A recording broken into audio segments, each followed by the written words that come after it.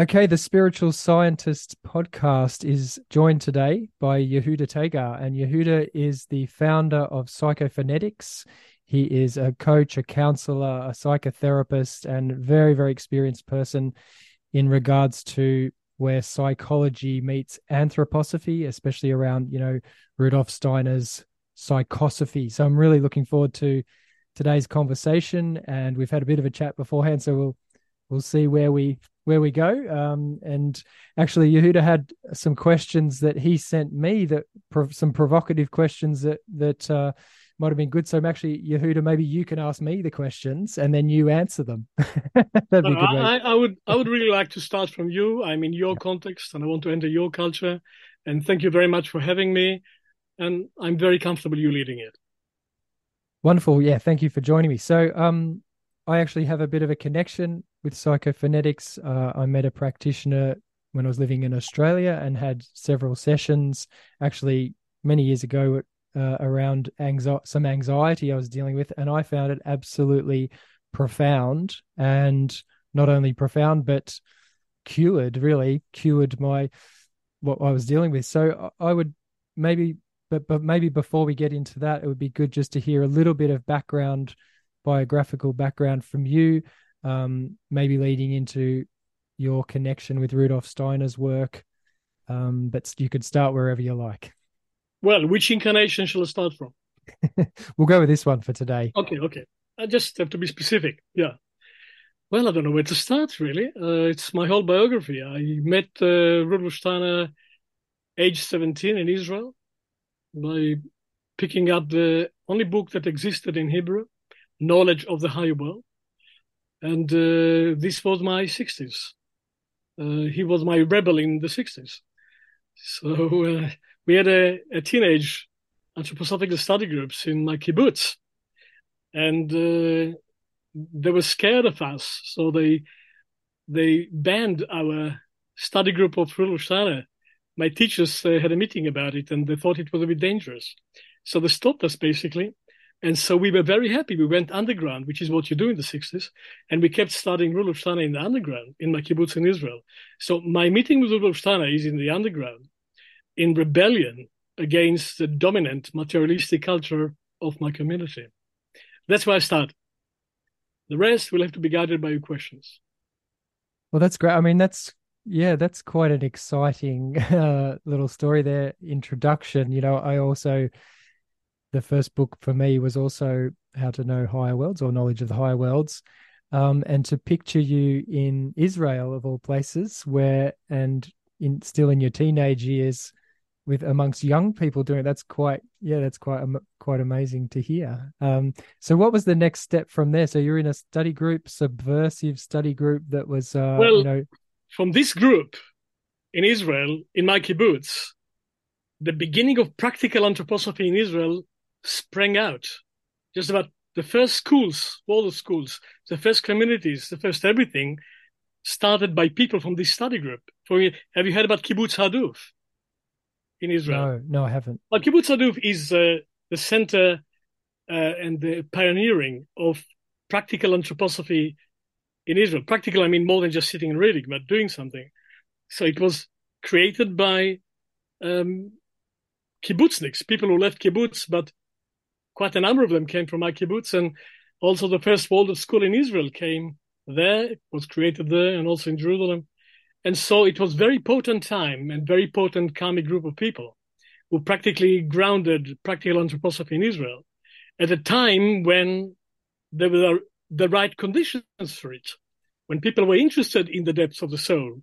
While when Steiner did it in the 20s and before, it was really a bit premature, and he hardly had colleagues and partners with which to cultivate anthroposophical psychology. He would be born a bit later, but that's Europe for you. And we picked it up in the 60s and the 70s, and it was potent. It was explosive, I would say. You asked me what happened afterward. I went to the army, like every Israeli boy does, and I kept studying it in the army, and I had to hide it. So I had, you know what samizdat means? In the Eastern Bloc, samizdat is forbidden literature. In time of communism, they had always libraries under the floor to hide the books which are not allowed by the regime. I saw some of them in Moscow in the Aristotle Club. They're still there. They keep it for souvenir. So we also had to hide because in my time in Israel, if you're a mystic, it's dangerous. And if you're interested in Jesus Christ, you are practically a public danger. The New Testament would not be published in Israel at all as of the law. So it was not allowed to be published in Israel. People brought books from Sweden and from Britain. And so I discovered two things at the same time. Rudolf Steiner and Jesus Christ, both of them against my culture, against my tradition, against my community. It was all samizdat. And so I took these two books to the army. And I had to hide it for 3.5 years while I was in the army. Because if they will discover it, I probably would be declared mad. And mad means that you get a very low health profile and you cannot get a passport and a driving license. So I had the experience of being like in the catacombs, or being in the hidden chapter of early Christianity and anthroposophy. And of course, I did not belong to any church. I still don't belong to any church or synagogue. My grandfather rebelled against the Jewish religion. I was born in completely non-religious culture. I discovered it for myself. And so I went to the army and I had to continue my development esoterically, practically esoterically. I had to hide it. And then I was completely free. In Israel, I was completely free of anthroposophical tradition. There was nothing. There was no Waldorf school. There was some peculiar Germanic-based study groups in Jerusalem, and somebody who translated knowledge of the high world to Hebrew. That was it. Later on, he translated theosophy as well. And that's all we had to go by. And at the time when people discovered, drug, sex, and rock and roll, I had my share of these too. But the most exciting thing for me was a vision of the evolution of humanity and of the individual in light of anthroposophy. And it was all completely rebellious. It was completely original. It was my discovery, together with a few people. And when I came to Europe years later, in 1980, and because I went through my crisis. I lost my family in Israel, and I lost everything I had in Israel because I was a pioneer in Israel. I started the group that became later Kibbutz Haduf, which is the anthroposophical community. I left them before they came to the ground, and I went to Emerson College. And when I came to Emerson College and then to Steiner House in London, it was mind-blowing. Suddenly everything was on display. Everything was everywhere. I thought these people are changing the world, because look what we have done with one book. They had hundreds of books, and Steiner House and Steiner schools and Steiner this and Steiner society. I was blown over. I thought these people are going to change Britain. Well, it took me a while to realize that they don't change Britain. And I had a meeting in Steiner House Library one day with Prokofiev. And this was 1983. This is the time of Brezhnev in Russia. And he was a dissident. He was one of those dissidents. And he got himself to England somehow. And we met in Steiner's shop, and we shared his experience of hiding anthroposophy in Moscow and me hiding anthroposophy in Israel. And it was a wonderful meeting. And then he said to me something I will never forget. He said, Yuda, you and I know something that they don't know here. Look, it's all on display. They can do anthroposophy for the last 100 years. Nobody stopped them. We couldn't do it in Russia. And in the whole Eastern Bloc, you couldn't do it in Israel. And we discovered it there. And we have something that those who had it without any struggle, they don't understand what it's like to fight for it, what it's like to stand for it against danger. He said, the strength of anthroposophy in Russia is that it was hidden, and we could not relax, and we could not just relax into anthroposophical culture. There wasn't any. And you did the same in Israel, you and your colleagues. I said, yes, we did. And we are still a bit of samizdat there. And so that was an introduction to England. I became a manager of Steiner House in London. I was right in the center of it. It took me a long time to realize that what is called anthroposophy in the world, what has become the anthroposophical movement in the world, is a far cry from Rudolf Steiner's vision of anthroposophy in the 20th century. And this is the story of my life, to be on that borderline. Okay, and so well, maybe we'll come back to that a little bit as well, your views on anthroposophy in the world today, and perhaps why it hasn't really taken hold as it could have or should have. But maybe before that, just how you came into psychology and Steiner's psychosophy, if you like, and then you've created a whole what do we call it? Mode of a school of psychological thought and practice based on Rudolf Steiner's psychosophy. Perfect. Okay, yeah. So how maybe you can lead us into how that came about, and then we can talk about what it actually is, what psychophonetics actually is, and then come back to some of those bigger questions. I try to be a bit laconic, otherwise I'll be keeping you there for hours. So where do I start? My interest in the depths of the human soul goes back to the time when I discovered Steiner, but before. And I explored everything. And in the 70s in Israel, you could have explored everything. We were like a part of California in Israel. Israel was little California. So we were cutting edge.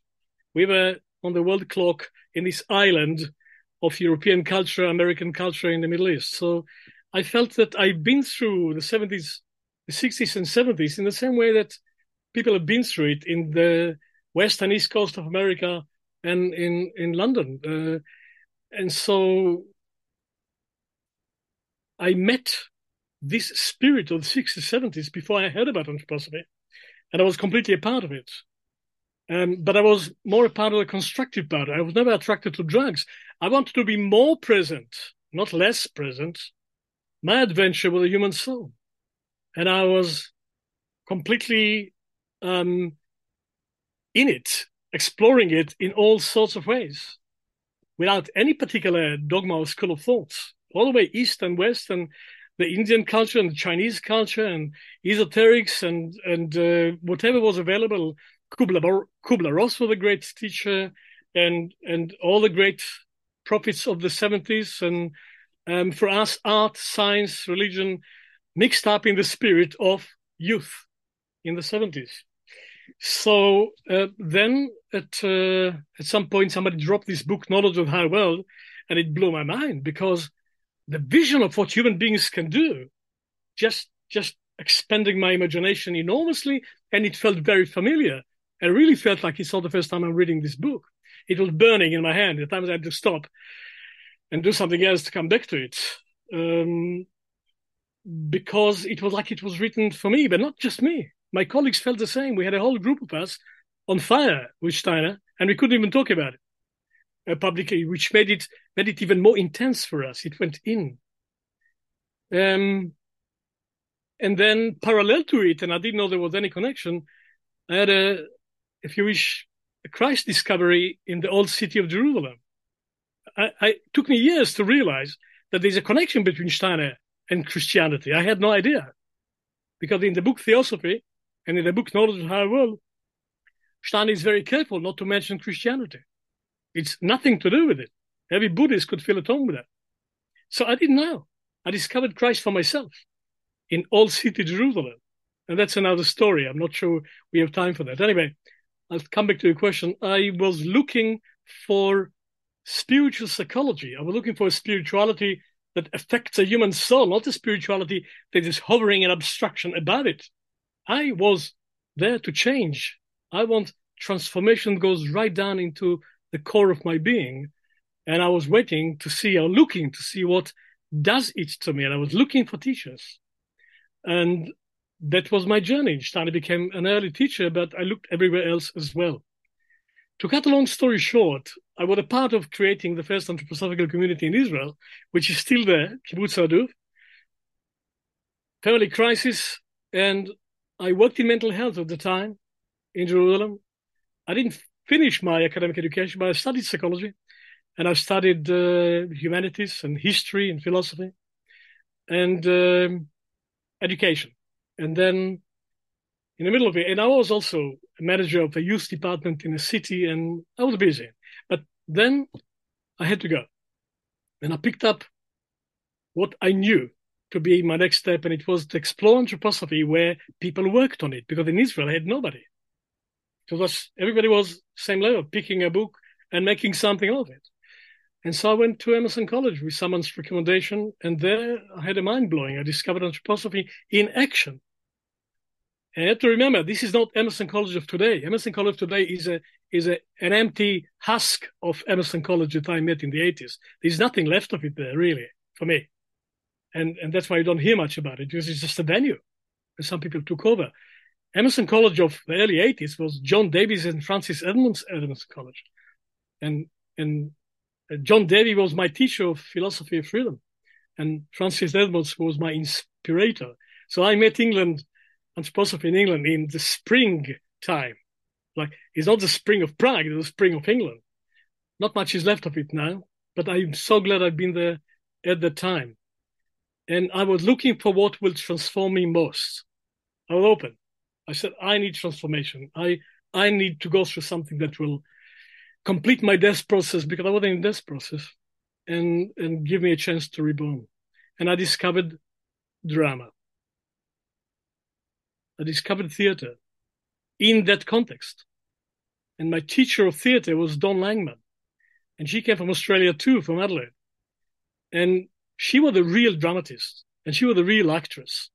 She discovered anthroposophy later, so she did not study drama in anthroposophical context, because it was impossible. What they called drama then was something very strange. She came from what became University of Adelaide, College of Advanced Education, which, strange enough, after a whole journey, I came to Australia. I moved from Sydney to Adelaide, and I completed my degree in theatre in the college where she was teaching, on the same floor. So I completed my educational qualifications where my teacher came from. She was the teacher there, and I completed it there, and I reopened the theatre in Adelaide. Anyway, in theatre, I discovered the spirit of drama. And that was a revelation for me. I discovered drama as a path of initiation. And I picked it up where the initiators left it there. I discovered what drama meant to Rudolf Steiner. And it meant a process of total transformation. And so at Emerson College at the time, it was free spirit, not what it is now. It was free spirit. John Davies brought the American new spirit into it. And I mean American in the best sense of the word. I mean America of the 60s and the 70s. It was very fresh. It was very international. People came from 30 countries and mixed up together. And there was so many possibilities. And there was incredible freedom of meeting. But there was no psychology. And that was very strange for me.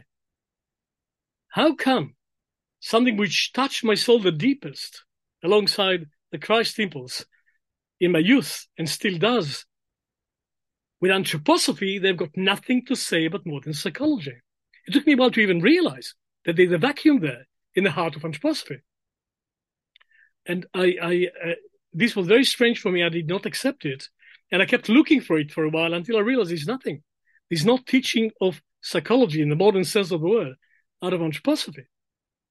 At some point later on in Steiner House in London, me and two psychiatrists were so frustrated about it, we started an anthroposophical psychology research group with Derek Blinker and Roth, Simon Roth, son of the great Roth who started the complete movement. And we would meet from time to time in my room in Rudolf Steiner House, because I lived in Steiner House, and we were exploring anthroposophical psychotherapy, because there wasn't any. There was even antipathy and hatred and fear about modern psychology. I didn't know where it came from. That was not my attitude. So that is the vacuum in which I entered. Great interest and already a beginning of skills in modern psychology, and nothing on anthroposophy to contribute in this direction. But I discovered drama, and in drama I discovered my psychology. I studied psychology before, but it didn't really touch me, modern psychology. I had to study cognitive behaviorism, and I felt my brain get microwaved. I did not want to become a psychologist of this kind. And so, at Emerson College, I discovered the spirit of drama, and I was free to discover it and to present it and talk about it and make a contribution out of it. And then I discovered the mystery of Eloisis, the mystery of theater, the mystery of initiation of Persephone. I could say I had a meeting with the mystery of Persephone at Emerson College in Sussex. I could hardly talk about it. I wrote something about it, and I don't think anybody understood what it was. And I knew that I needed to go through a journey. So retrospectively, I can say I realized where modern empathy was born. Modern empathy was born in theater, not in psychology.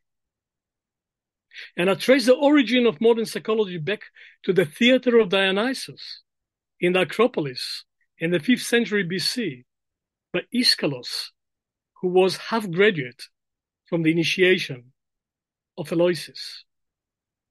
And he did not have to keep the secrets of the initiation. So he made theater out of these mysteries.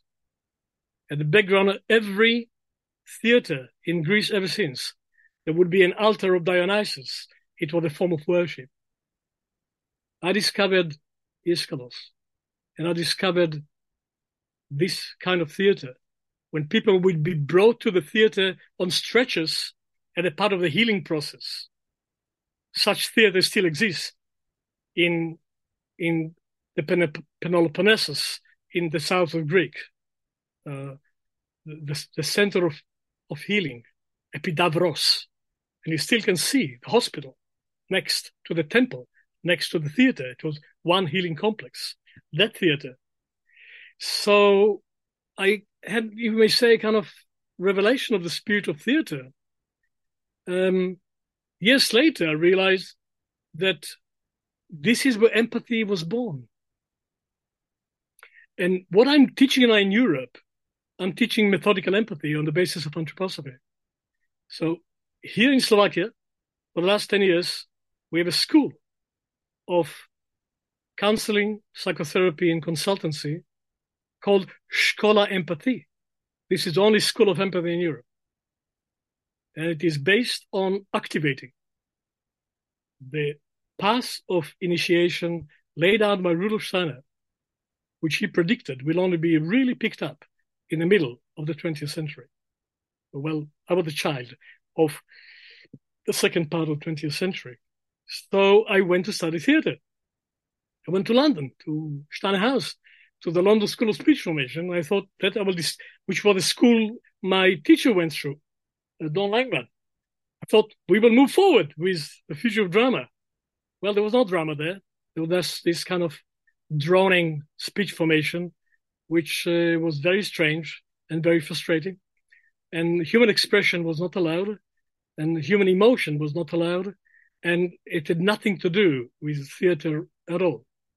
And I suffered for 3 years. Rather, Maisie Jones suffered me for 3 years because I kept challenging it.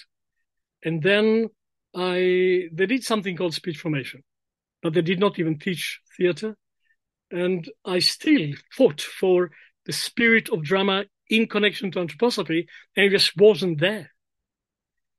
And then I discovered 2 Bibles. They became my Bibles. I discovered 2 books of Steiner. Both were out of print at the time. And those days, Rudolf Steiner Library was in the cellar. You know, now you can go and see a beautiful library on the 2nd floor, but it was in the cellar because Rudolf Steiner Press took over the library and they pushed the library down in the cellar. So to find a library, you had to go underground and people walking on top of you in Park Road, you know, and there a lot of dust there, and among the dusty books, I found what I was looking for. Rudolf Steiner's psychology, called Psychosophy. And nobody even told me that it existed until that point. And there I saw he's laying the foundation for a complete school of psychology, psychotherapy, and psychosomatic healing based on anthroposophy in 1910 in Kreuzberg in Berlin, giving a great prediction, a great prophecy, you may say, of the future of anthroposophical psychotherapy. 4 lectures in Berlin, waiting for somebody to ask him a question about it. Nobody asked him a question about it. So few things Steiner gave before the time. He gave the foundation of education in 1909, education of the child in light of anthroposophy. And he was hoping somebody would ask him how to do education on that basis, and nobody asked him the question. So there was no anthroposophical education. A year later, he tried to do the same with psychology. And he gave a complete foundation of what should become anthroposophical psychology. He was waiting for questions, and nobody asked him a question. So you don't have him mentioning psychosophy after 1910, because he didn't have permission to offer something twice, unless the question is asked. 10 years later, he was invited to start a school in Stuttgart by Moltke. And he said to him, "Thank you. I was waiting for such invitation for 10 years. And he came to Stuttgart and he collected his best people and founded the first Waldorf school. He was waiting for this for 10 years, from 1909 to 1919. Nobody did it with psychosophy. After his death, Zellman from Emichoven mentioned it once in his book about the human soul. But there was no Steiner there. You see, Waldorf education took Steiner. For 2 years, he accompanied it. He founded it. He gave the first teachers training. He kept visiting. It was his school. Nothing like this happened with psychosophy because nobody asked the question. But he knew it. He was hoping it'll be different, but he knew it. So in lecture 4, the last lecture of psychosophy, he made this prediction. He gave the motto of psychosophy, which was not understood at the time because it was very existentialist, and this is before existentialism. Rudolf Steiner is the first existentialist of the 20th century.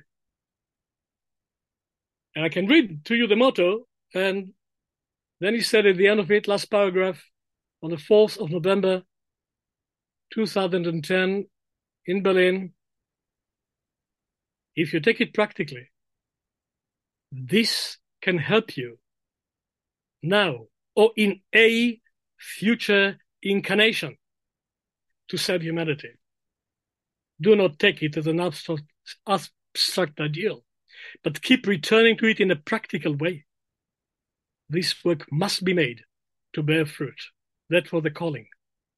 And when I discovered this, a book out of print, collecting dust in the cellar of Rudolf Steiner House in London. This was already my 3rd year in England in anthroposophical circles. And I was sitting there in Steiner Hall. I was responsible for the fire regulations. So I have to be there. Dozens of anthroposophical lectures at Emerson College. Nobody mentions psychosophy. And I discovered that he gave a foundation for modern psychology. It was completely ignored.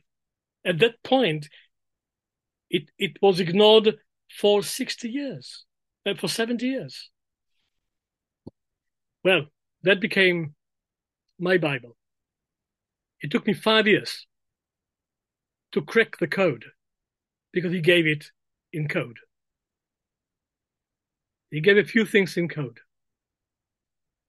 And at the same time, I was studying anthroposophical speech and drama,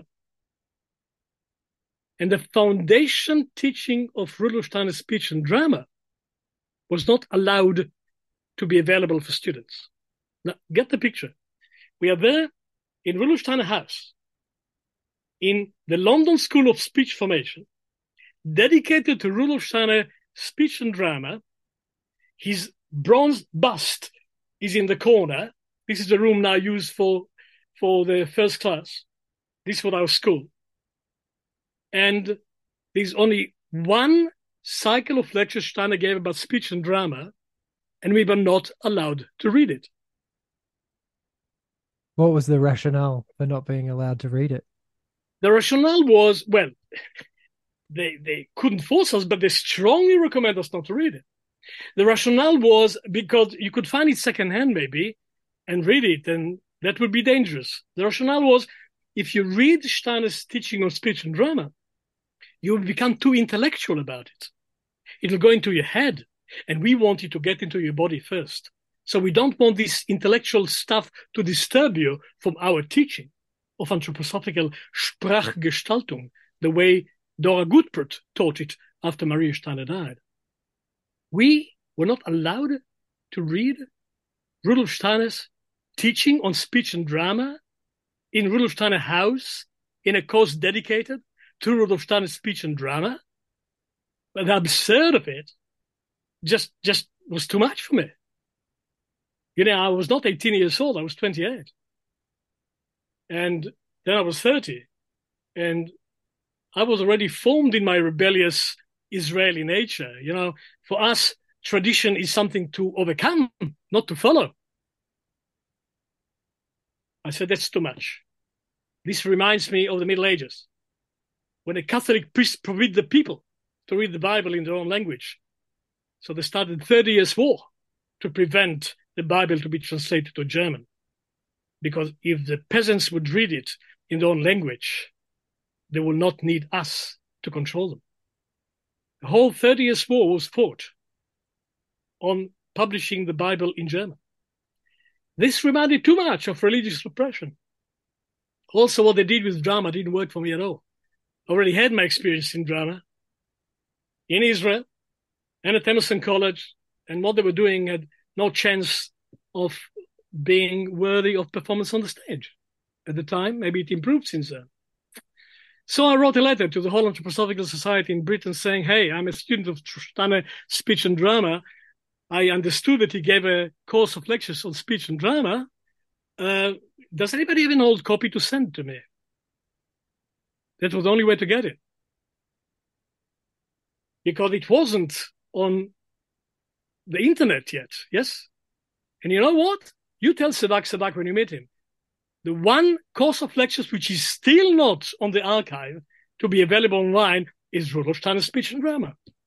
And I never understood why. It's one book that you cannot find on the English website. Interesting. I've actually got a copy here in English, but I haven't read it. Yet. Yeah, well, it was published many years later. Anyway, somebody sent me the book. And then for half a year, I was studying the book, 19 lectures from September 1924. And it blew my mind. It was so fiery for me, I could not talk about it for half a year. And I was in the middle of a course of speech and drama, and I couldn't talk about it because it was too much. And I knew it would be too challenging for my teachers. So I just let it go in and digest it. And everything I intuit about drama and everything I intuited about modern psychology was there, indicated in 1924. Now, this is the last contribution that Steiner gave to the public. He was dying on the 28th of September. He stopped talking. It was the last address. He never appeared in public afterwards. And he died half a year later. So, speech and drama, the apocalypse, and the lectures to the priests and doctors is what he did in 3 lectures a day in September 1924 when he was already dying. It's for the swan song of Rudolf Steiner. His last breath he gave to speech and drama. So this is my Bible. This is still my Bible. Here it is. It's always on my desk, bound with leather, this edition, out of print, full of notes in Hebrew. My English was not good enough at the time. This became my Bible. Not that I believed in it. It was just manual of experimentation. I studied experimental theater. Well, years later, when I started my experimental theater in Adelaide, I came to visit England again, and I met Adam Biddlestone in his last year of life. And he was my counselor in England. Because when I came to England, I needed a counselor. And Adam Biddlestone was a true Christian counselor. And he helped me a lot. And we became kind of friends because I was the first Israeli to be at Emerson College. When I came later to England, and some people already knew what I was doing in theater, I met Adam for the last time. And he said to me, Yehuda, I read something of what you wrote about it.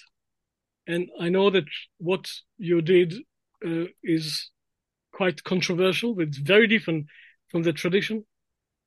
But I want you to know something. If you met Steiner in September 1924, if you penetrated this chaotic course of lectures and made something of it, don't be cocky about it. Don't think you're so clever. Because it means that you were welcome. It means that you were given this privilege. And so be humble about it. Be careful about it. It's explosive material. That's Adam Biddlestone. And then he said to me, Ita Wegman was my personal friend. Ita Wegman was in England, in Sunshine House, up in the Midlands. And he said that she told him once, personally, that September 1924, Steiner was already on the way out of the body. And he kept himself together with sheer power of will, because he knew that his colleagues were not ready to take it from him. And so he was already excanating, because his body was giving up. And he held it with sheer power of will. Says Ita Wegman, who was next. This is third hand from Ita Wegman. And so what he did in 1924, in September, was already from outside the body. And it is all given in kind of code. You cannot just crack it intellectually. And he said to me, if you know something about it, if you are given the privilege of entering this mystery, you are very privileged. Make good use of it. It's not something to be proud of. It's something to serve. That's the last thing I heard from Adam Biddlestone, and it became my life's work. Psychosophy that was forgotten, and Rudolf Steiner's speech and drama that was ignored, became for me together one impulse. But what I did receive from Don Langman and Macy Jones and London School of Speech Formation, what I did receive from them is a holiness of human speech. This I have to give to these people. They had an incredible devotion for the sounds of speech. And that they introduced to me. Maisie Jones was the priestess of the sounds. And so was Don Langman. I didn't like what they did in theater. It wasn't theater for me. But I loved their relationship to poetry. They helped me to penetrate poetry into the core of it and to create an esoteric introduction to the mysteries of the sounds of human speech, to what Steiner calls the mysteries of the alphabet. So these three mysteries came together for me. And then I traced the background. The mysteries of drama. This is from the mysteries of Persephone in Eleusis in ancient Greece. The mysteries of psychosophy. This is from the depths of Persephone going to the underground. The mysteries of the speech came from Ephesus, today in Turkey, which was Western Hellas. The mystery center of Ephesus. This is the mystery of the Logos. And both Rudolf Steiner and Ita Bergman were initiated there. Drama went south in Greece. It went to the Peloponnesos, where they established the center of healing of the Hellenistic world in Epidavros, which I mentioned before. And their drama became a healing impulse. And the mysteries were celebrated through the act of healing. So these three mysteries came together for me in the context of theater, because I couldn't find a space for it in modern psychology at all. And in drama, I was given the freedom to explore the mysteries. So I went to University of Adelaide and I finished my degree in education theatre, and I had freedom there because it was education theatre, so it was not perform for the entertainment industry. I did my Abschluss by opening a new theatre that nearly died in Adelaide, La Mama Theatre, and I performed Dr. Faustus of Marlowe, my version of it. And that was my initiation into theatre. But I did something strange with my actors, and it became a bit known in some circles in Adelaide, which was the center of the Adelaide Festival, as you know. Adelaide was in the center of the arts. Small city, but Adelaide Festival, and so people heard about me. And so women started to come to me, asking me to help them to recover from something which talking psychology couldn't help them. And I didn't present myself as a therapist. I said, I'm a theater person. I'm researching theater. I said, yes, but you do something special with the actors. Can you do it with us, please? Because talking about our stuff did not work. These were women who suffered from sexual abuse in childhood, and they could not recover. It left a mark for the rest of their lives. And they said, we tried everything, we want to try you. Well, there was a whole stream of them coming to me for something I had no name for. I didn't call it anything. I said, drama for personal development. And this started to be effective. And I was much more interested in that than in the entertainment industry of modern theater. So I took some of the essential tools that I developed between these three mysteries, because I was already using sounds for dramatic performance. And I started to be a popular therapist in Adelaide, and I had no qualification in therapy. And then my professor from Adelaide University, Paul Rubens, not only in the spiritual world now, I hope Don is still alive, Paul Rubens came to me and said, what you do is normally called psychotherapy. I said, come on, Paul, ridiculous. I'm just in theater. I help these people. I'm just a theater person. He said, you can call it what you like. And normally it is called psychotherapy. I said, okay. Is it legal? He said, in Australia it's legal, but it's not professional. What shall I do? He said, I recommend that you go back to university and study postgraduate degree in counseling and psychotherapy. Because at least you'll have a piece of paper to give you a license to do what you do. And you will know a little bit about this field. And he did this course. So I went to University of South Australia and did a postgraduate diploma, which was like honours in England in counseling and psychotherapy. And it was mostly humanistic, existential, and transpersonal psychology. But we did the same course that the psychologists did in the 5th year. We did it in the 1st year of postgraduate. We had 90 people, nurses, teachers, artists, and psychologists doing the postgraduate diploma in practical psychology. Well, I'm very grateful for that. It gave me a professional identity. But I don't do what they taught me because I didn't think the way they was teaching was effective. I was interested in transformation. I've got a lot of theories and very inspiring thinkers, but it was basically still sitting and talking. And I came from theater. So I combined the etiquette of conversational counseling with its rituals, with its depth, with its freedom, with the action phase of drama. And the core element of the action phase was drama, mainly sensing, gesture, visualization, and the sounds of speech. This is psychophonetics. And then people came, I took my little Toyota, I went around Australia, I gave workshops, and people came from 4 states and say, teach us what you do.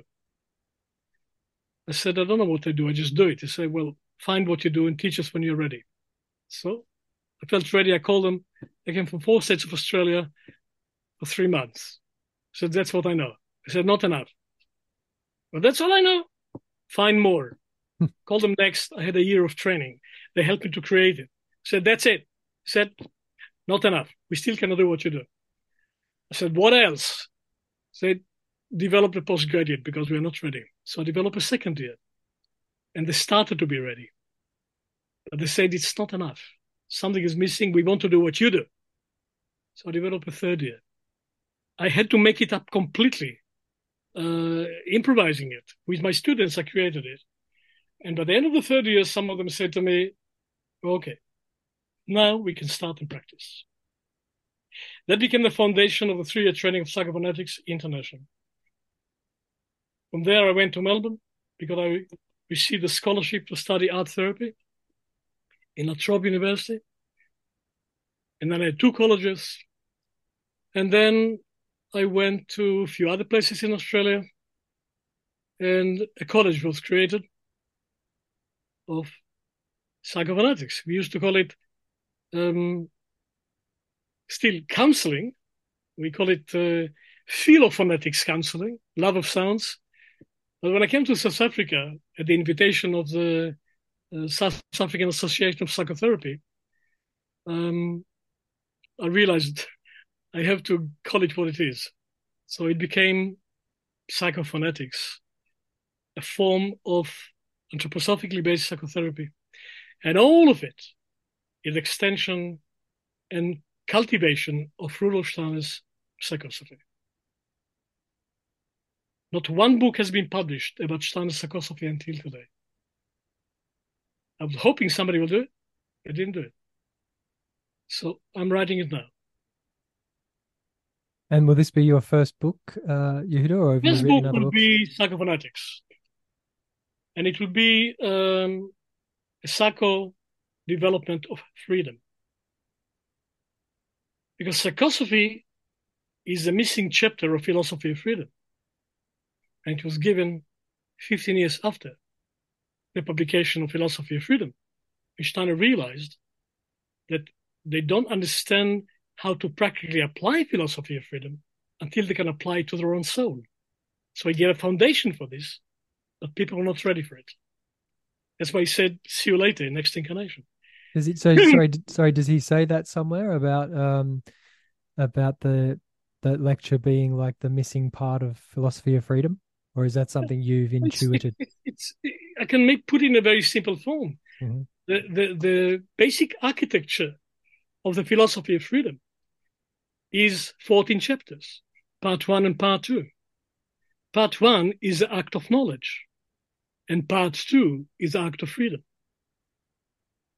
He had to make a case that knowledge of things is possible, that human beings can actually know reality And he was spending most of this book arguing with Kant and Schopenhauer and Edward von Hartmann, who were idealists, but of the Kantian kind. And they said, you cannot know anything.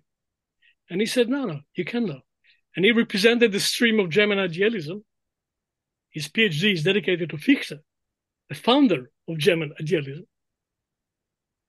And the act of freedom depends on the act of knowledge. Okay, what knowledge?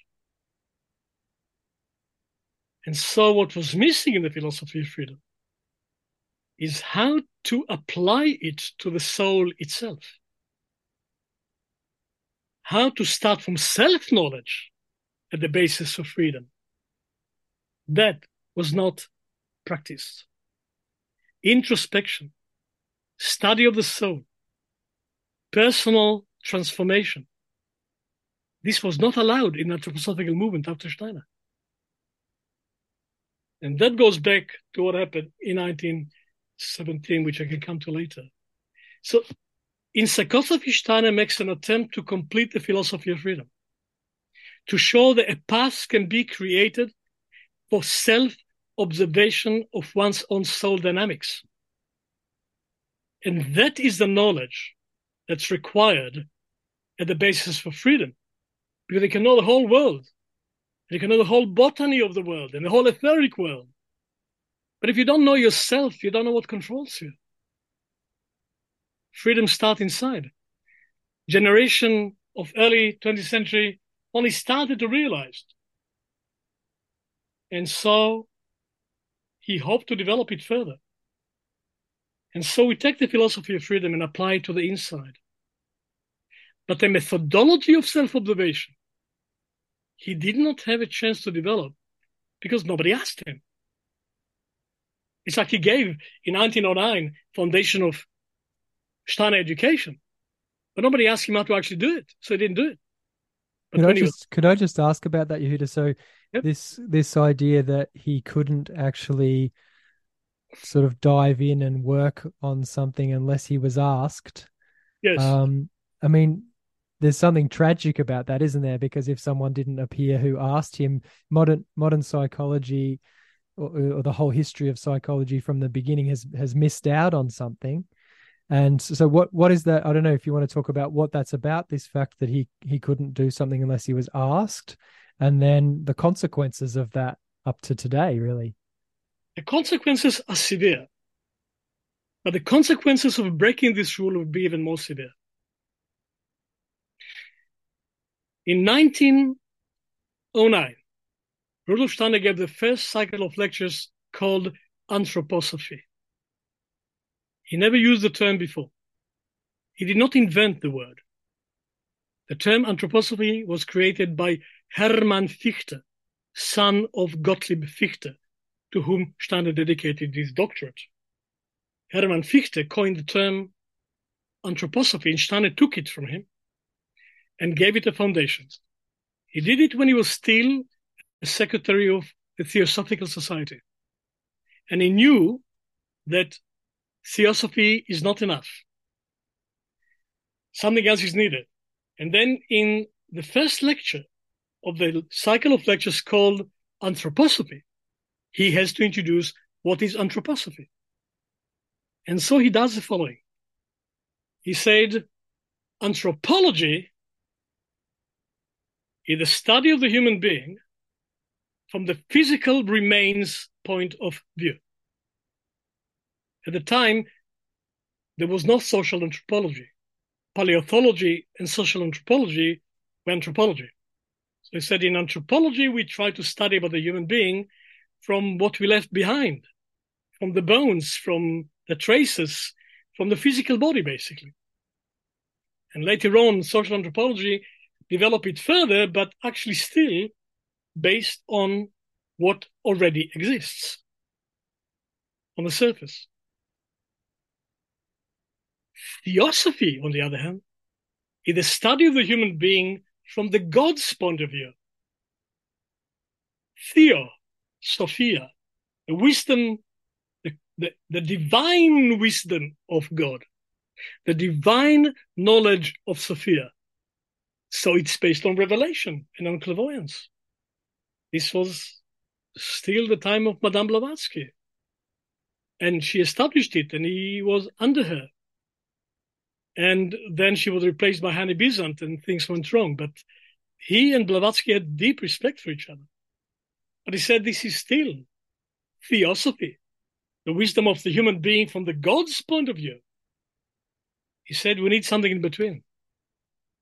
Halfway through the mountain, not looking at the human being from below, not looking at the human being from above, but looking at the human being from the human being's own point of view. And he defined anthroposophy as the wisdom of the human being from the human being's point of view. And he did not say from the initiate's point of view. He did not say from the guru point of view. It's not what he wanted to be. He said, we can wake up to our own wisdom with our own wisdom and encourage each other. And he never wanted his teaching to be more than encouragement. And you know knowledge of the higher world very well. Do you remember the first paragraph or the first chapter of knowledge of the higher world? Yes, I do. Yeah. Know it well. Speak it to us. Speak it to us. There's slumber within the human, but I can't do it word for word, of course. Do it fine. Putting me on the spot here. Fine. No. There's slumber within the human being, forces that can awaken. I'm not doing a very good job here. Forces that can wake up for direct knowledge of the spiritual world. Genau, exactly. Yeah. You only missed one word. There slumbers in the soul of every human being. Every human being. Yep. And when Steiner says every human being, he means every human being. Because his father was a hunter in the forest, and his mother was a servant in the house of the same baron. His parents taught themselves to read and write. Steiner is a self-made man, born of a self-made man, free man. When he say every human being, he means everyone. The working class, the peasants, the workers of the Goetheanum, everyone. Well, that's a promise. Still working on this promise, I understand you do too. And so he did not want to fall into old school of esotericism. Rudolf Steiner had an old school of esotericism. You can find remnants of it in the scripts of the first school of esoteric science. He closed it down in 1914, you know. The School of Spiritual Science is the second one. He had one, which was secret, and people were not allowed to talk about it. And he was the hierophant of it, old style Steiner. He was close enough for the Freemasons for him to write the whole rituals for the Freemasons, and they accepted it. It's called the Mitzrayim ritual. It's still there. But then he realized he cannot work with them. And then came the time to change everything. And the publication of Knowledge of the Higher World went through transformation. I'm not sure if you're aware that the edition of 1914 is very different from the edition of 1904. It's like really different book. And he said in the introduction, I had to rewrite it completely because conditions changed drastically in the last 10 years. Oh yeah, I do remember reading that now, yeah. Mainly the relationship between the spiritual student and the spiritual teachers changed drastically. There is no need for a physical spiritual teacher anymore. And then he wrote, in everyone, there is this potential. Now back to your question about not giving what is not asked for. If he gave more than was asked for, people would believe him. He did not. Sorry, people would believe him. Yes. I see. It's the last thing that Steiner wanted, for people to believe in him. Because if he gave something in response to a request, then he answers real human need, and it takes two. It's a dialogue. It's back to Socrates. It's dialogical. But if he gave something before people ask for it, he can at best remind them of something that they're interested in. But then he has to wait 10 years for education, forever with psychosophy. Because if he gives more than indication, before people really ready for it, he becomes old school Guru Steiner that tells you what you should know. Okay, so is when you just said before, it's a people would believe him. Did Yes. you say believe in him? Yes. Believe him? Both? It's both. No. Believe him and believe in him is not the same thing. Believe him means give him a chance and checking it out. Believe in him means replacing your own higher being with somebody else. The guru thing. Become the guru, become a religion. Now, because he did that in end of 19th century, beginning of 20th century, he did it. He had no problem. It was okay then. Then he had to close that school. Never opened it again. And what he opened again was very different. Was the spirit of teamwork, working together. He gave the mantras, but the cultivation had to be a teamwork. So if he gave more than was asked, he wouldn't just give people answers for questions that they have. He would be telling people what they should ask about. He would be telling people what they should know. It'll be one road, old school. He needed to break from it. So we would have more information, but we would not have more freedom. And you know, and we do have enough information. There's more than enough to work on, right? I'm not sure. I'm not sure about that because nothing wrong with this information that he gave.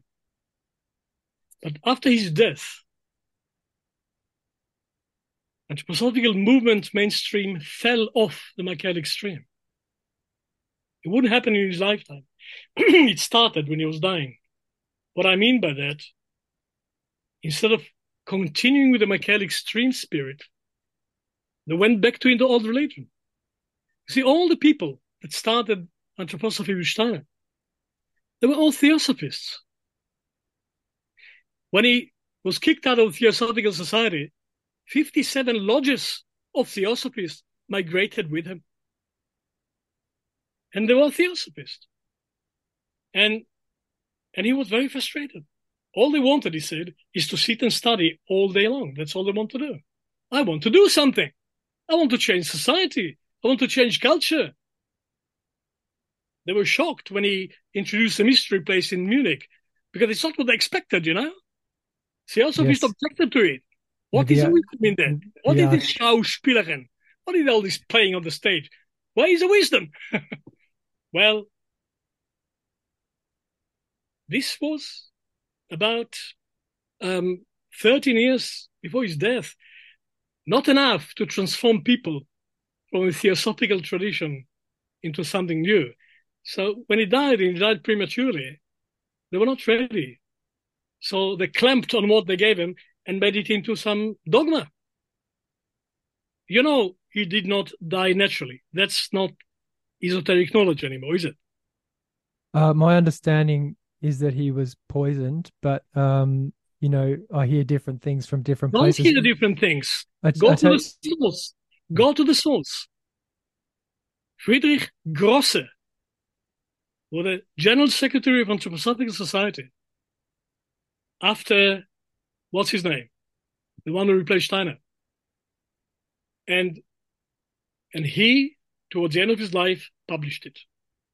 He said, it's time, it's not rumor. I was there. He was assassinated. I saw it happening. He just managed to throw it up enough for the death process to take a year and a half. No, Steiner was assassinated. They tried 3 times. They got him 3rd time. And so he died prematurely. And the people who took it over from him were not ready. And so they turned it into hierarchical lodge mentality, theosophical lodge, with central control and with no freedom of thinking. And in 1935, all the creatives in the movement were kicked out. Karl Koenig was kicked out, and the founder of Steiner House was kicked out, and George Adams was kicked out. All of them were kicked out because they wanted something new. And Edita Wegman was kicked out, and then there was a split. And they created the Alternative Anthroposophical Society. And in London, there were 2 Steiner Houses. Is that right? Wow. One in Park Road and one in Museum Street. Mm. But years after, there's still a bookshop in Museum Street. My book of psychosophy was given to me as a gift. It was the last in print in Museum Street bookshop. Oh, wow. Because she told me, you helped us to survive. They wanted to close it down. And I spoke against it. There was a split. And also in Holland, there was a split. Well, Yehuda, I'm really sorry to interrupt you. I actually have to interrupt me anytime. I actually have to finish the conversation there because I have to go and collect my son. But could we just continue this, because I think there's so much more to cover, and we could just have this conversation going, because I think you've got such a long history with anthroposophy itself. You've actually met some of the key people in the movement throughout the years, and you have a really unique and interesting take on everything, plus your historical knowledge of it, let alone your actual therapeutic work, which we haven't really dived into yet. There's so much that I think would be really great to cover and to share with people. And you did leave us with that cliffhanger about Steiner's assassination, which is just, I mean, I knew about it, I'd heard about it, but you hear different things. But I really appreciate you bringing us to that point. Published, I'll show you the book. Yeah. Well, my first eyewitness. And also I met the last remaining participant in the course of speech and drama from 1924 September, Professor Friedrich Hebel. I met him personally, and I would like to tell you about this meeting.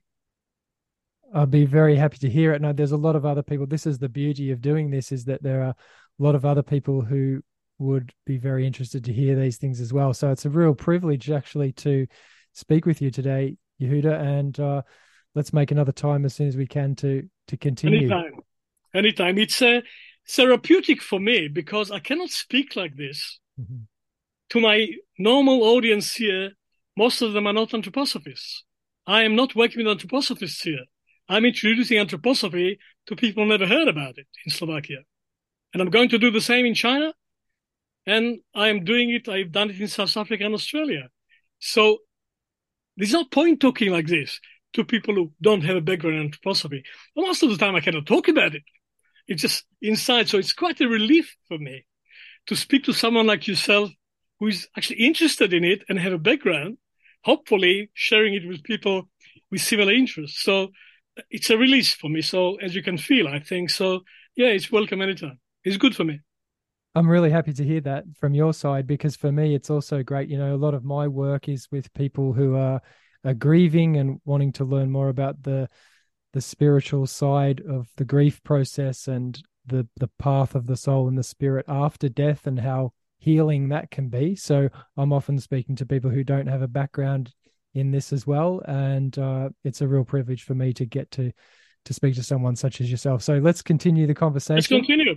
And I look forward to speaking to you again really soon. Thanks very much, Yehuda, for your time. Did you indicate when there's a time, and we will do the same thing anytime. I'll do that. Doesn't matter where in the world I am. I'll do it with you. Perfect. Sounds great. I think we've made a good start. Good start. Pleasure to meet you, and we have so much in common. I'd like to talk to you more personally too. Wonderful. I look forward to it. Bye for now. Hey.